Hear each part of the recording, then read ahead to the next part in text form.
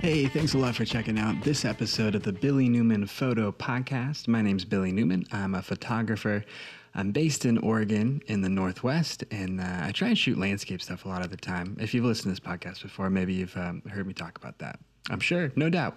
But as it goes for today, I'm going to be talking about a couple of the things that I've been working on and some of the media stuff that I've been doing. I'm still doing a bunch of photo stuff right now. I'm editing through a bunch of the pictures that I took through the weekend trip up to the Mackenzie River that I talked about just a couple days ago. But that's been pretty interesting. And I really like the Mackenzie River area. You know, I think I talked about it last time too, that it seems to be an area that I really haven't checked out as much as I probably should have back, you know, in the past or in the past couple of years that I've lived here in the Willamette Valley area. So it's cool. I really appreciate getting to go up there and check out some of the hiking stuff. And it's really nice right now, especially because of the really crystal clear look in the water. And I know I talked about that, but it's just amazing to see like how sharp it is or the kind of blue quality to it that you get from that fresh snow melt that comes off. I don't know. It's just a fantastic spot to go, but it was really cool going up there. There's a handful of photos that I'm trying to get through, and there's also a handful of photos that I've been sitting on for a while. I think there's an image that I took like after a rainstorm it passed through back in early April. And it's this really pretty kind of backlit view across a valley south of Eugene here as you go out. What is it? Territorial Highway? I think that's the name of it. As you go out there, there's a lot of kind of farmland and just sort of open valley land. Really, it's not that developed, but a handful of really beautiful views that you can spot through there. But as a lot of things goes, it was just kind of a right moment sort of thing. The reason that I like this photo that I'm talking about, and just kind of the way that the light sort of broke up after a storm, I think is what I liked most about it. So it was kind of cool getting to go through and check out some of those old photos. I'm going through my Lightroom catalog and I'm trying to find kind of continually, like I always talk about, but I'm trying to go through and sort of build up a better portfolio of images and a better portfolio of like images to go out for social media. Or, you know, as content that I need to fill up all these channels that I've created.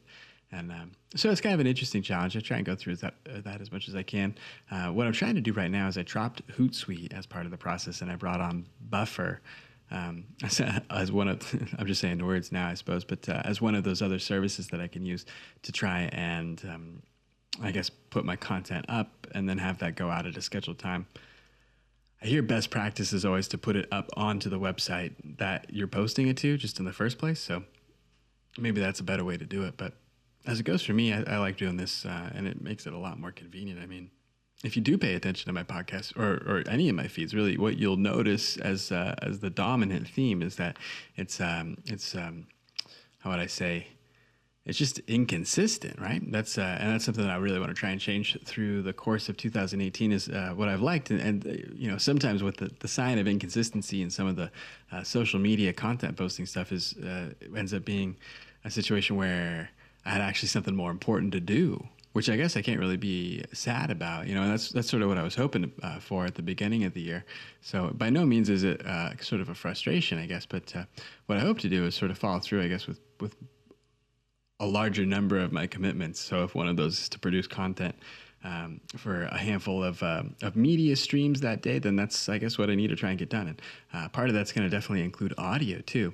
I've been really interested in the Alexa. Well, I guess just the Alexa platform, and then some of the stuff that I might be able to do, trying to produce flash briefings for the Echo system.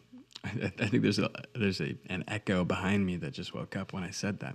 But using Echo to develop a flash briefing, I think is kind of an interesting way to produce some audio content. I think that's something that I might be able to do in an easy way. I have a lot of the equipment in a higher order working way than maybe a lot of people do. So there's an opportunity for me to just make a whole rundown of different themes of content that I need to produce for the channel. And then there'd probably be a significant amount of traction that I could get with trying to put something out there early on. You know, I wonder if you guys think about this. I try to think about, you know, little silly ways to make money, and I never actually do any of them. So I'm on the right path, I suppose. But I was thinking about, I was looking at the Amazon Alexa developer portal. I was going through there today, and there's a lot that you can get into, and especially if you're like a skilled developer, you have a background in some of the programming languages languages that you can use in the command line that Amazon has available for you. There's really a lot that you can do, especially a lot that you can do outside of even the Echo platform. So I'm sure that there's just like an endless amount of virtualizations that you can do once you get involved with that. But for the Alexa platform, it was kind of interesting. What I was trying to do, and since I don't really have like a ton of coding, well, because I don't have a ton of coding skill, I'm most interested in trying to put together some of the flash briefing systems, which really seems like you kind of go through the system one time, which is almost really just filling out a form if you haven't done it before. But not many people have.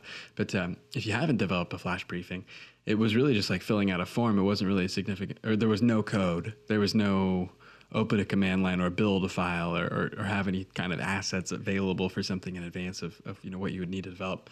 It really isn't any of that. It's just on the website or wherever I'm developing my feed, there has to be like a handful of stipulations met, but that's not really much more than what you'd have for any other kind of system where you're hosting and processing and serving an audio feed. And for my circumstances, I'm not collecting any information or any payment processing. So I think it's a lot simpler of just kind of having the audio feed from RSS go into something that's pre-selected to serve that from the Alexa system. And that's kind of an interesting method of using it. I don't use the flash briefing system really as much as I thought I would. And I guess kind of day to day, it's because maybe it's the type of content that I seem to be able to run into. It's just sort of a lot of stuff from Wall Street Journal, and it doesn't really seem to be very relevant or really truly what like the headline news would be. If I really needed to hear something in audio this hour, would it be that? I don't really know. So it doesn't quite seem like it, but that's probably some kind of level of content issue I'm going to run into also. And maybe this is just my personal situation of it maybe not being like a time kind of thing that I'm able to do.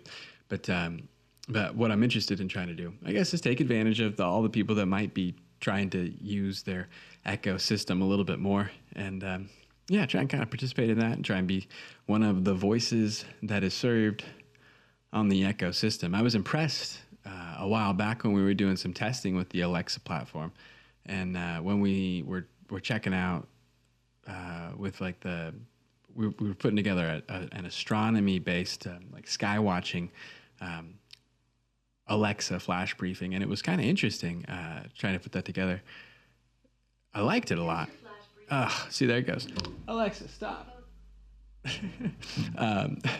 So when I was trying to put together those flash briefings, it was interesting to see the real spike in traffic that was there. And so, I don't really have a draw of traffic as it is at all. I'm not sure if it was all just spam or some kind of weird artificial server traffic I was getting once I submitted it to Amazon. But there was hundreds of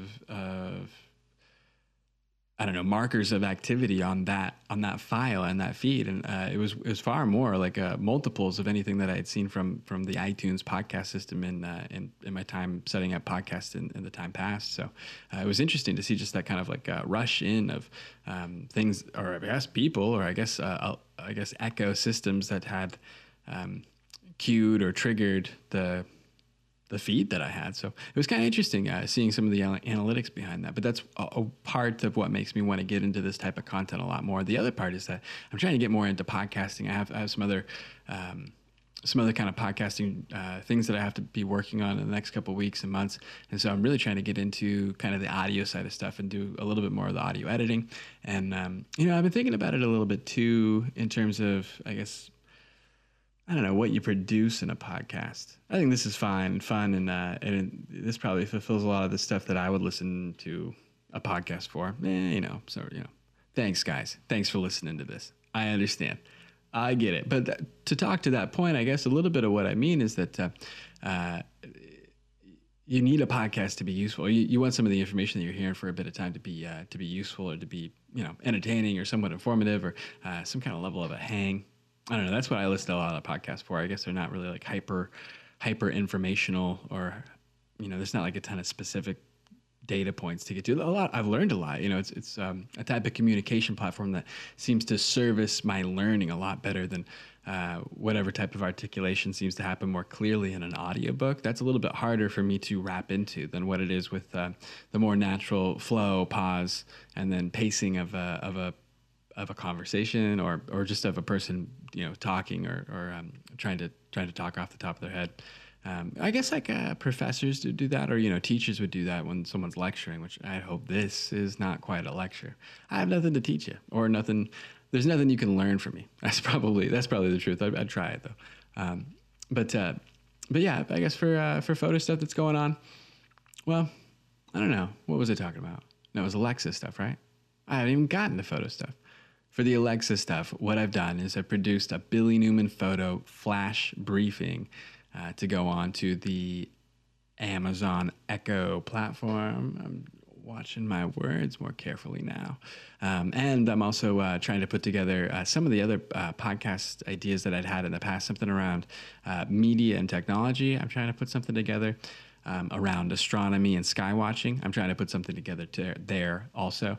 And I'm also trying to figure out some stuff around, I guess, photography specifically, and then outdoor camping, travel, adventure stuff specifically. So I'm going to try and find some names that might be useful for that kind of thing. And I'm going to see if I can try and put that together. But yeah, it'd be kind of fun. I'm looking forward to trying and get some traction on building out some content on the Alexa platform stuff. Now, moving on to the photograph stuff that I might have to talk about. I talked about a couple of pictures and stuff earlier. I posted a picture to Facebook. It's an image of the tulip fields and a motorhome. That's some of the stuff that you're going to be getting here in the next few days, because that's what I had been working on. It's kind of a cooler commercial project that I put together, and it's really one that I'm more proud of now than, I don't know how that goes. It's just the way that you work on photographs evolves over time, and if you're doing it right, I guess you would hope that the current projects you're working the hardest on are the ones that are coming out the best. I guess that means you're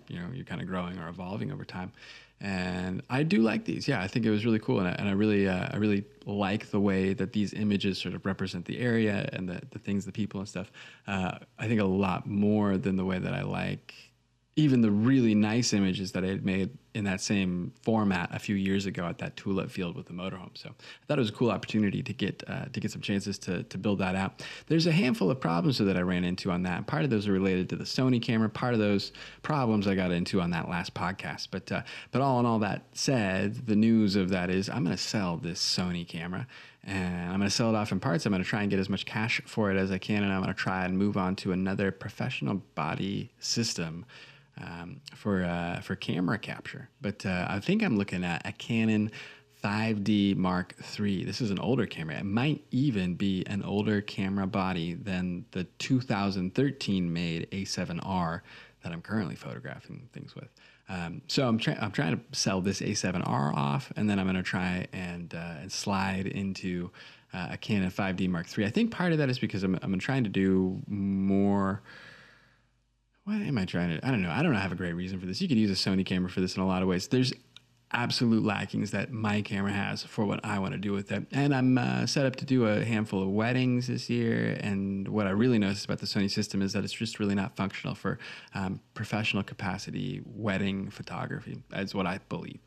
Really interesting stuff for low light, really interesting stuff for like a carrier on camera. All these problems have been addressed in later iterations of this camera. But for me, for what I have and for the breadth of lenses I have available to me, it seems more financially viable and reasonable and interesting and, just sort of experimental adventurous to move on from Sony and to go check out some Canon stuff, which is the camera manufacturer of which I have not partaken of yet in my adventure and expedition of learning how to be a photographer. So that'll be kind of an interesting way to go about it. I like the idea of taking the camera, using it for a year, or using the body for a year and then trying to sell it off. But I think it'll be a good value to try and jump into something like that other camera.